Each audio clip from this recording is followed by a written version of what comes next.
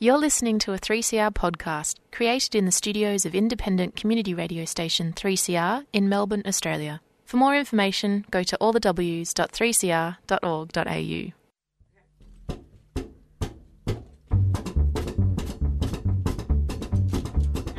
G'day, Annie McLaughlin here for this week's edition of Stick Together, the only national program focusing on union news, worker stories and social justice issues.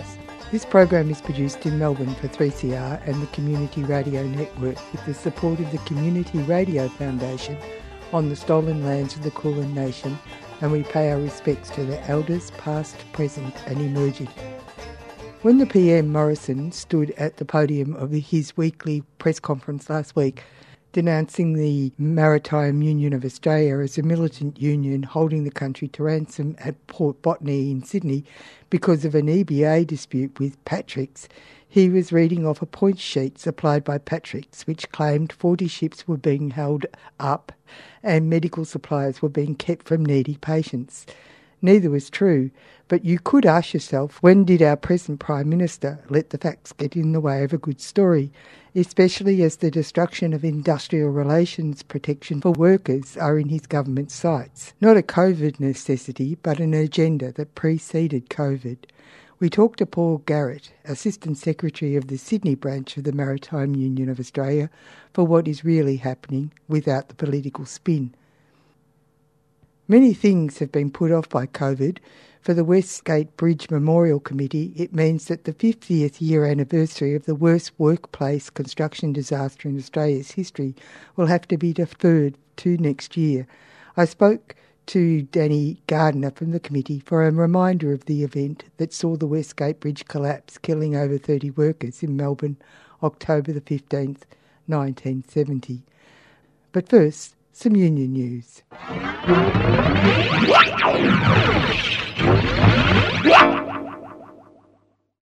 The Tamil Refugee Council is concerned by media reporting that MPs are considering a proposal to make a path to residency for refugees dependent on them labouring in the agricultural industry, a sector that in recent years has been plagued by reports of abuse and underpayment. The proposal is that 17,000 temporary protection visa holders are used to fill areas of critical labour shortages while international borders remain closed, in exchange for a concrete path to permanent protection and residency. The Tamil Refugee Council maintains that a refugee's rights to protection is just that, a right. It is not something to be earned or bought. It is independent of a person's capacity to fill a labour shortage. It has also been mooted that university students could reduce their HECS debt if they become fruit pickers, and that people on Job Seeker could keep their full Job Seeker entitlements and work as fruit pickers under the same scheme subsidising farmers. The Transport Workers Union, the TWU, has accused Qantas of complete disregard for its workers and using the COVID-19 pandemic as a cover to implement its aims to expand the casualisation of work. In June, 6,000 jobs went through redundancy. Last month it was announced that another 2,500 will be outsourced, from baggage handlers, cabin crew and engineers. Now they are saying the number of jobs to be outsourced is going to be bigger than what had been announced. The union had previously raised concerns about the safety record and conditions of workers at Swissport, front runner to be contracted by the airline. Some of the existing workers could be re-employed, most will not be taken back, and even if they are, only by agreeing to forego existing employment conditions. Qantas is betting on being given the green light by Fair Work Australia, accepting the pandemic as a good enough justification. This makes what is going on in Qantas a test case, and other employers are looking to see the result. The last time this was tried on a major scale was during the 1998 Patrick Stevedores waterfront battle to get rid of the unionised workforce. The case is likely to go to court in the short term. Beyond this, it could become a rallying cry towards another waterfront-like showdown. You are listening to Stick Together, workers' stories, union news and social justice issues.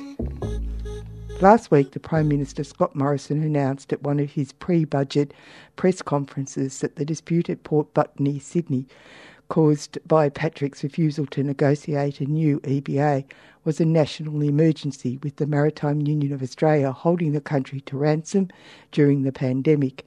Once again, he used the words that workers making demands were lucky to have jobs. He said 40 ships were stalled, waiting at sea, and urgent medical supplies were being held up by a militant union for its own selfish ends. He would call in the army if necessary. As the days passed, it is reported that Patrick Boss admits that they had not been contracted by any medical supplier seeking access to Australian ports, and that the Maritime Union of Australia had repeatedly offered to unload any urgent medical supplies if needed.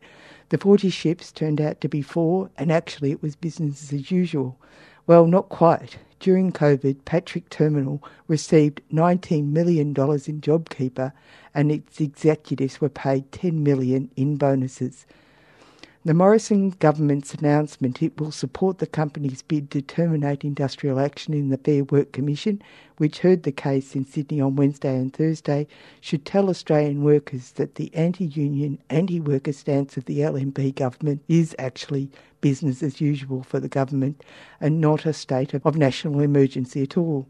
I spoke to Paul Garrett, Assistant Secretary of the Sydney branch of the MUA, on Friday after he'd been at the Fair Work Commission. It is. We're in the EBA negotiations. We had an enterprise agreement that expired nominally back on the 30th of June of this year, and that was a 4-year agreement.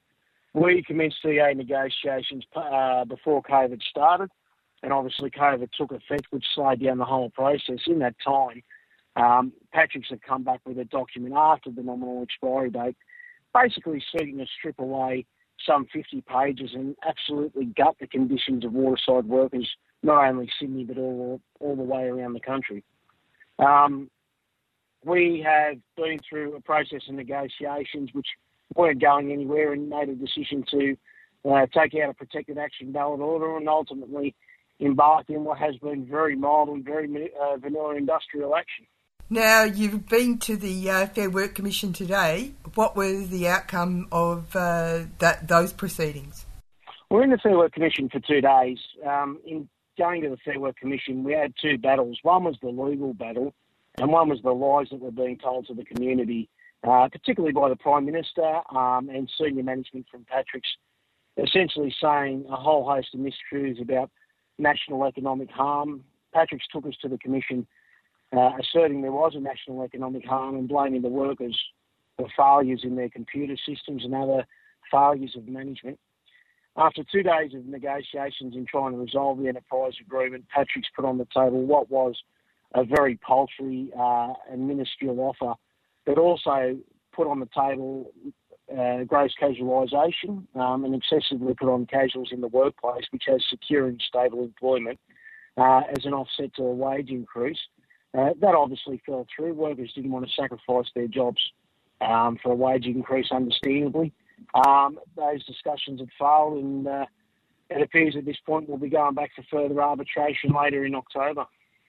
Now, this thing with the Prime Minister, I watched the Prime Minister stand up and say that the MUA is a militant union holding the country to ransom. And apparently he was using the cheat sheet that Patrick's, the company, gave him to speak.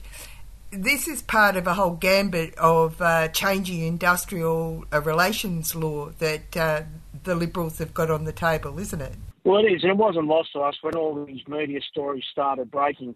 We noticed the political reporters in Canberra were the ones who were writing the stories, and there's no doubt that a lot of the beat-up coming out of some of the senior federal ministers, including probably the Prime Minister, whose comment about extortion and ransom was ill-informed, and he owes workers an apology, and he certainly owes all wharfies an apology. There was never any extortion there. He's another one who come out and said there's 40 ships off the coast and we're holding up ships. No one can find these ships. He's lied to the public, very clearly lied by saying there was all these ships off the coast that's being held up. And as for extortion, it's not extortion. Asking your management to get to the table and have a negotiation is an extortion. Saying to your management, no, we don't want to forego permanent jobs and have absolutely no security in rostering is an extortion. It's a statement of fact. I mean, where he hasn't called out Patrick's, is just a unilateral attack that they've put on the workforce. He's been an average Prime Minister thus far, and nothing's changed with his comments this week. Now, the other thing is that the MUA and the workers on the wharves have been very diligent during the COVID outbreak, particularly over OH&S for their workers, as well as making sure that the supply chains continue. Can you talk to that? Well, absolutely. When we had two major events this year, one was the bushfire smoke that was over Sydney, and the other one was obviously COVID, which affected wharfies all around Australia. The members didn't stop. They worked hard through not only the bushfire smoke, but then the COVID situation, and they went to management and asked for COVID-safe plans and work plans well in advance of governments making it a mandatory requirement. Patrick's responded by calling police on the MUA when going out and supporting the members and asserting those plans. But at the end of the day, the delegates and the members and the site committees worked hard and got through it, and they've kept the economy going. They didn't stop during COVID, and the most disappointing thing when their integrity is attacked is a lot of those attacks come from managers who were working from home, allegedly, or governments that weren't sitting in Canberra when they were supposed to be. Whilst they weren't at work, our members were, and they're pretty disappointed about those ongoing attacks, but they kept the economy moving during COVID and should be commended and not ostracised. There's a very disturbing push, maybe not new, but a very disturbing push to ensure that workers aren't at the table when it comes to industrial relations. Is that your reading of it? Oh, this week it definitely was, and the use of this application this week, the 424 application, is the same one that Qantas used when they grounded the airlines back in 2012. And what the intent was is to put in an application, which we say is baseless and we'll defend it. And then once they get in the commission, trying to use that opportunity to virtually wedge the union into agreeing to an outcome without having the opportunity to go back to workers. And it was wrong. The attack was wrong. We're a member-driven union. We're a rank-and-file union, and we expect the members to have a say in their enterprise agreement. They have to work under it. This attempt by Patrick's to undermine that process is, quite frankly, the Fair Work Act doesn't back workers, but I'll tell you what, this was absolutely against even the spirit of that legislation. It's just been done to bastardise negotiations by a management team that weren't prepared to negotiate in the first instance.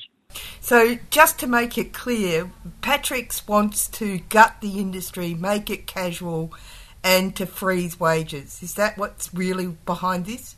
We say yes. So the proposals that they've put forward on the table have a lot more overtime and shift penalties in there, which seem to be unpaid. They've put proposals on the table which would see the guarantee for workers and their salary drop down some $55,000 over the course of the year and then made up maybe, and certainly take away any security in rostering. And one of the biggest attacks, which has a non-monetary cost, to use those terms, was consultation. Consultation costs nothing but your time. And it's an important part of the industry that workers have a say in their own destiny and what happens. And Patrick's have taken this opportunity to try and strip that away for workers. And that's just one of the conditions that we're standing up for. So the fight to just be heard is now on, with Patrick seeking to remove that condition, a well-fought condition over the years. Now, Patrick's is a national company and the MUA is a national union. So this affects the entire country, doesn't it? All of your all the ports. It does. Patrick's has ports in Melbourne, Brisbane, Sydney and Fremantle. And certainly Port Botany here in Sydney is one of the larger operators of the Patrick's, but there has an impact all around the country. But this isn't just an attack on wharfies, it's an attack on all workers. This attack's about taking away the right to strike. And as we've seen this week, Patrick's, putting this application on wasn't just about attacking wharfies nationally. It's about falling in line with the other shipping companies and wharfie companies, and then, frankly, a number of companies that are now saying it's causing national economic harm to take industrial action. It's an attack on all workers everywhere, and the attempts by Patrick's now to bring in economists to try and argue national economic harm are just false. So, yes, they operate around the country, but we think they might be a battering ram for else in industry or indeed in government. So the Prime Minister has shown his colours. He's only interested in the business class. Well, that's right. And when COVID went down, he done that big song and dance with National Cabinet. If you remember, he collapsed COAG and put in the National Cabinet, which was going to be focused on jobs and more jobs and, you know, how good is Australia and all that jazz. At the end of the day, there's an opportunity here to stand up for jobs and for workers. He made a decision to come out in support of Patrick's without knowing the facts, or even getting his mind as reaching out to the union seeking the other side of the story.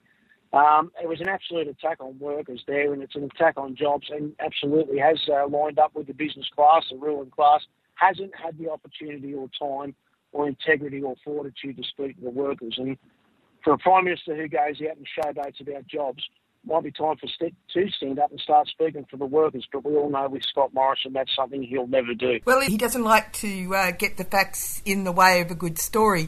And the business about accusing the MUA in Botany of stopping medical supplies is the second time that this has been used. Down in Victoria, they used it in the VICT dispute, and it was a complete lie. And that's one of the, again, what do you expect from a pig but a grunt?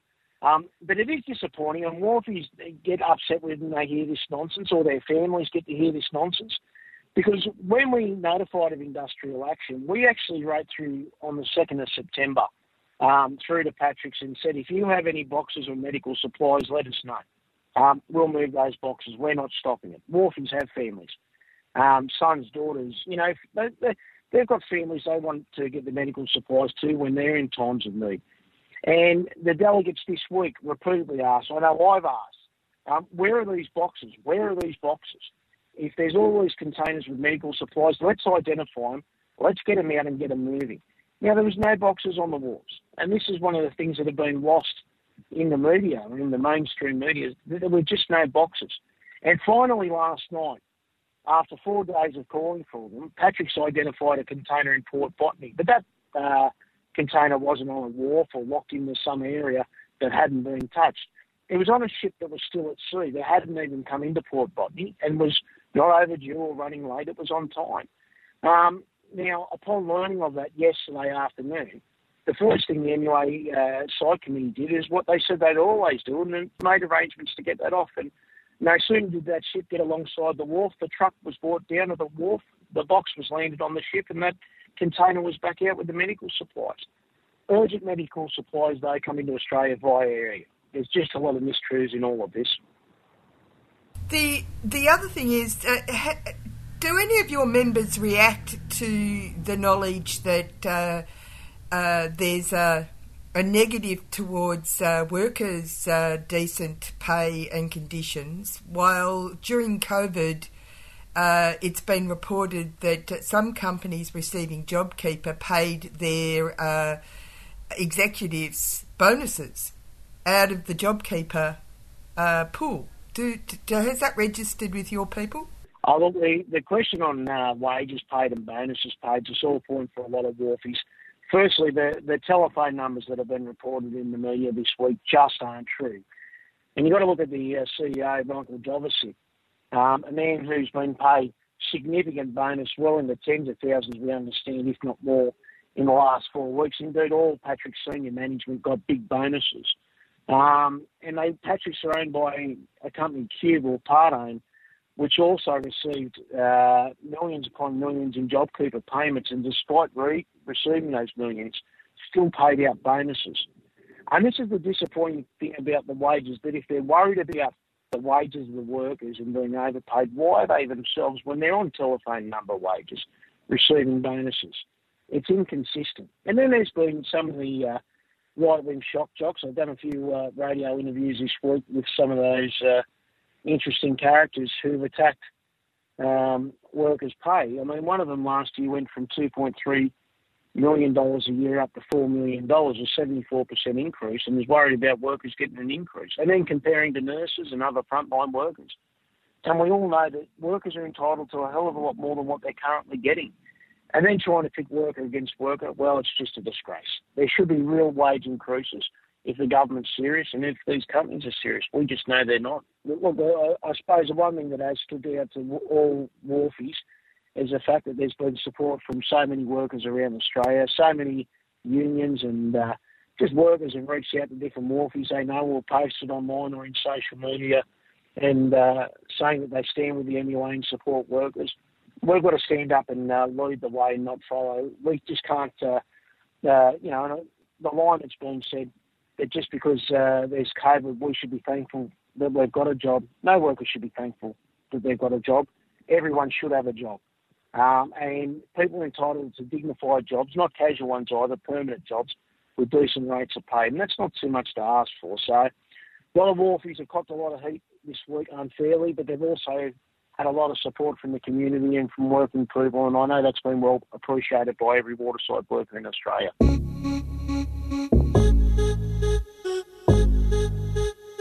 You are listening to Stick Together, worker stories, union news and social justice issues. It is the 50th anniversary of the Westgate Bridge collapse, the worst industrial disaster of its sort in Australian history.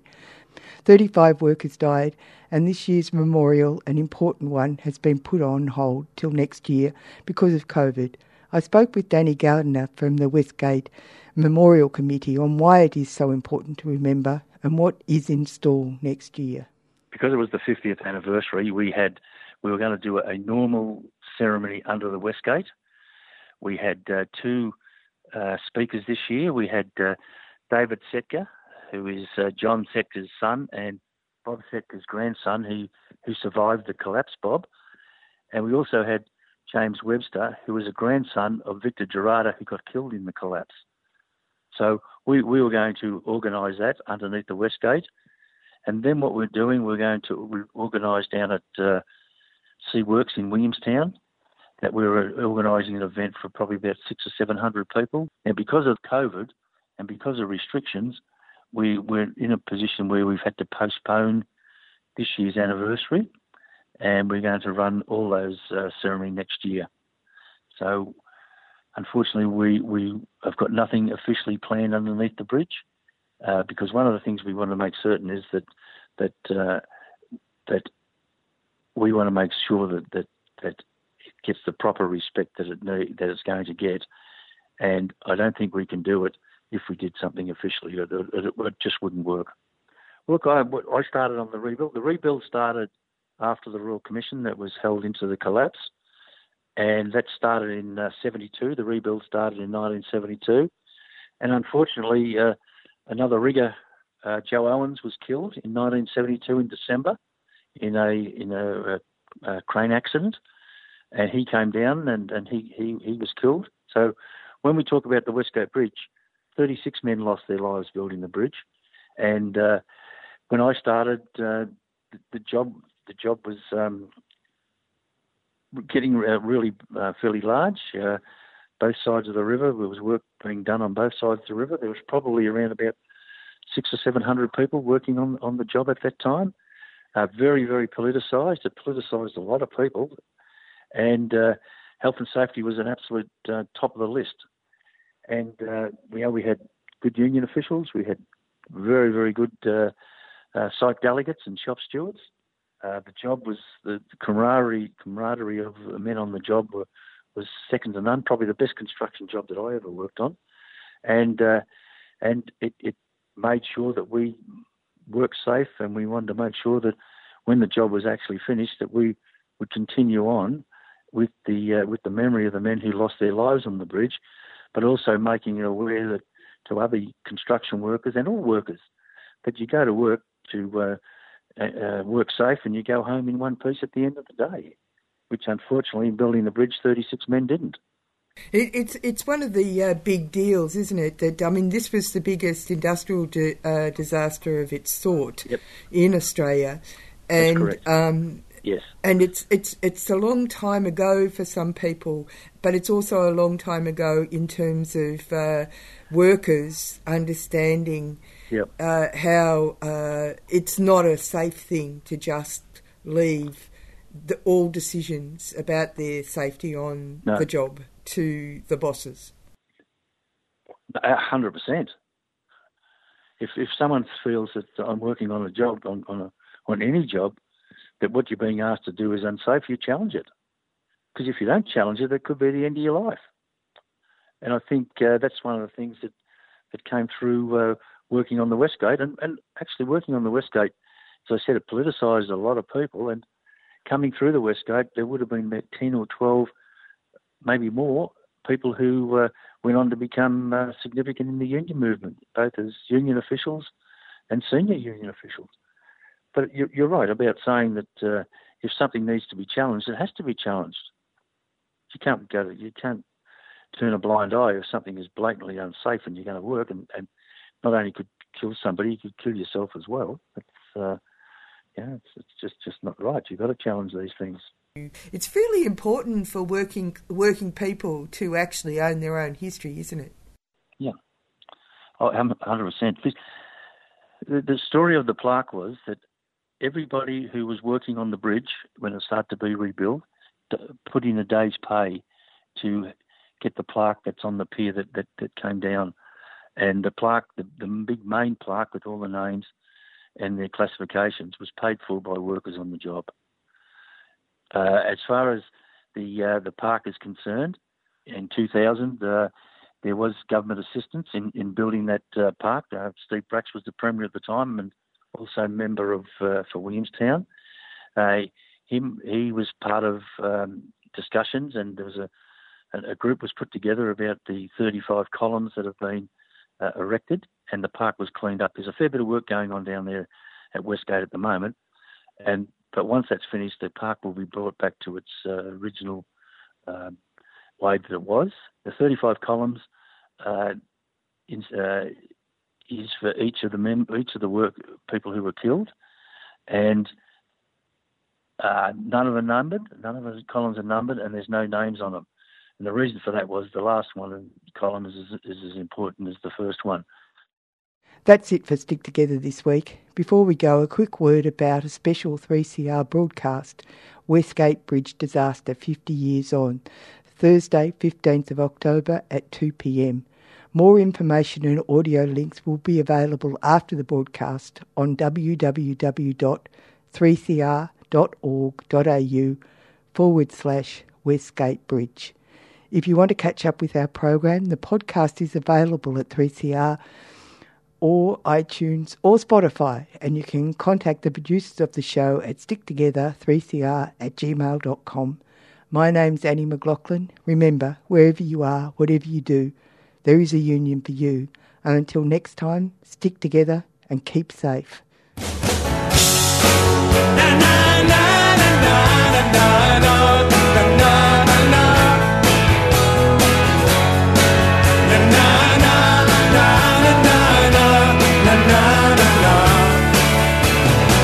My name is Eddie, I'm a one man now, but I know where I was that day, hiding from the foreman at the base of the tower when I saw the mighty bridge give way.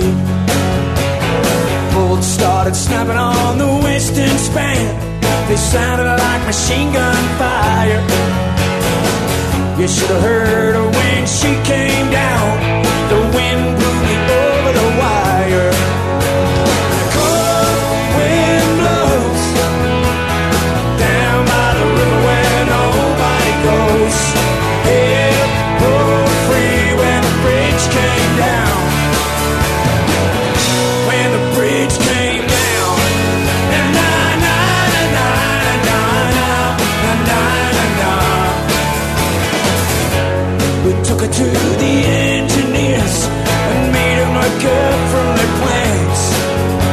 Said something about rust and a difference in camber and buckles in the western span.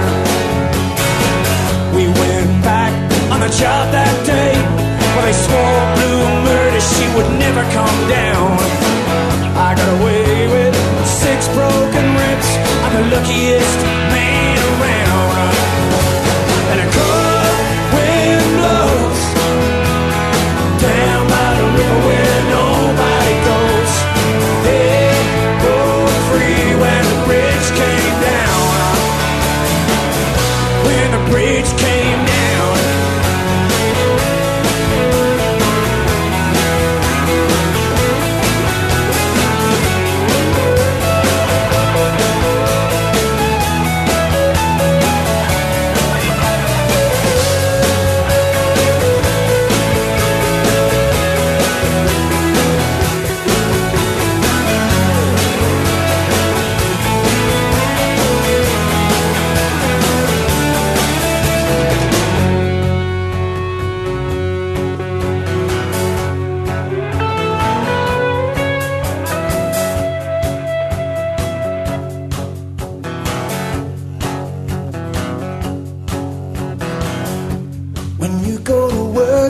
each day you think you're gonna come back alive. You kiss your wife and your kids goodbye, but you know you're gonna play to survive. Sometimes I lie awake at night and I think about the ones who died. The riggers and the chippies and the boilermakers, the boys who had nowhere to hide. And I think about how proud we were and how we got a bad job done. You gotta trust who you're working with when the steel starts to buckle in the sun. And a cold wind blows down by the river where nobody goes. Hell broke free when the bridge came down. And a cold wind blows down by the river where nobody goes. Hell broke free when the bridge came down. When the bridge came down. Na na na na na na na na na na na na. Na na na na na na na na na. Come on, sing it. Na na na na na na na na na na. Na na na na na na na.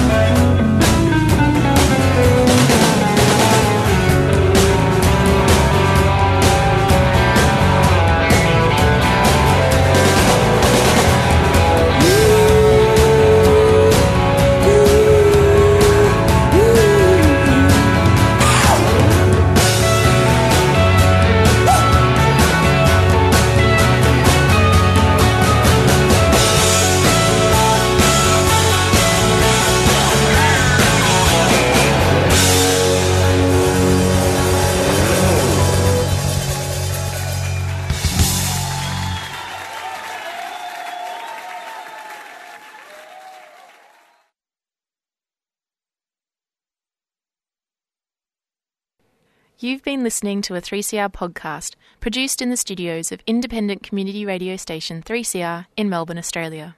For more information, go to allthews.3cr.org.au.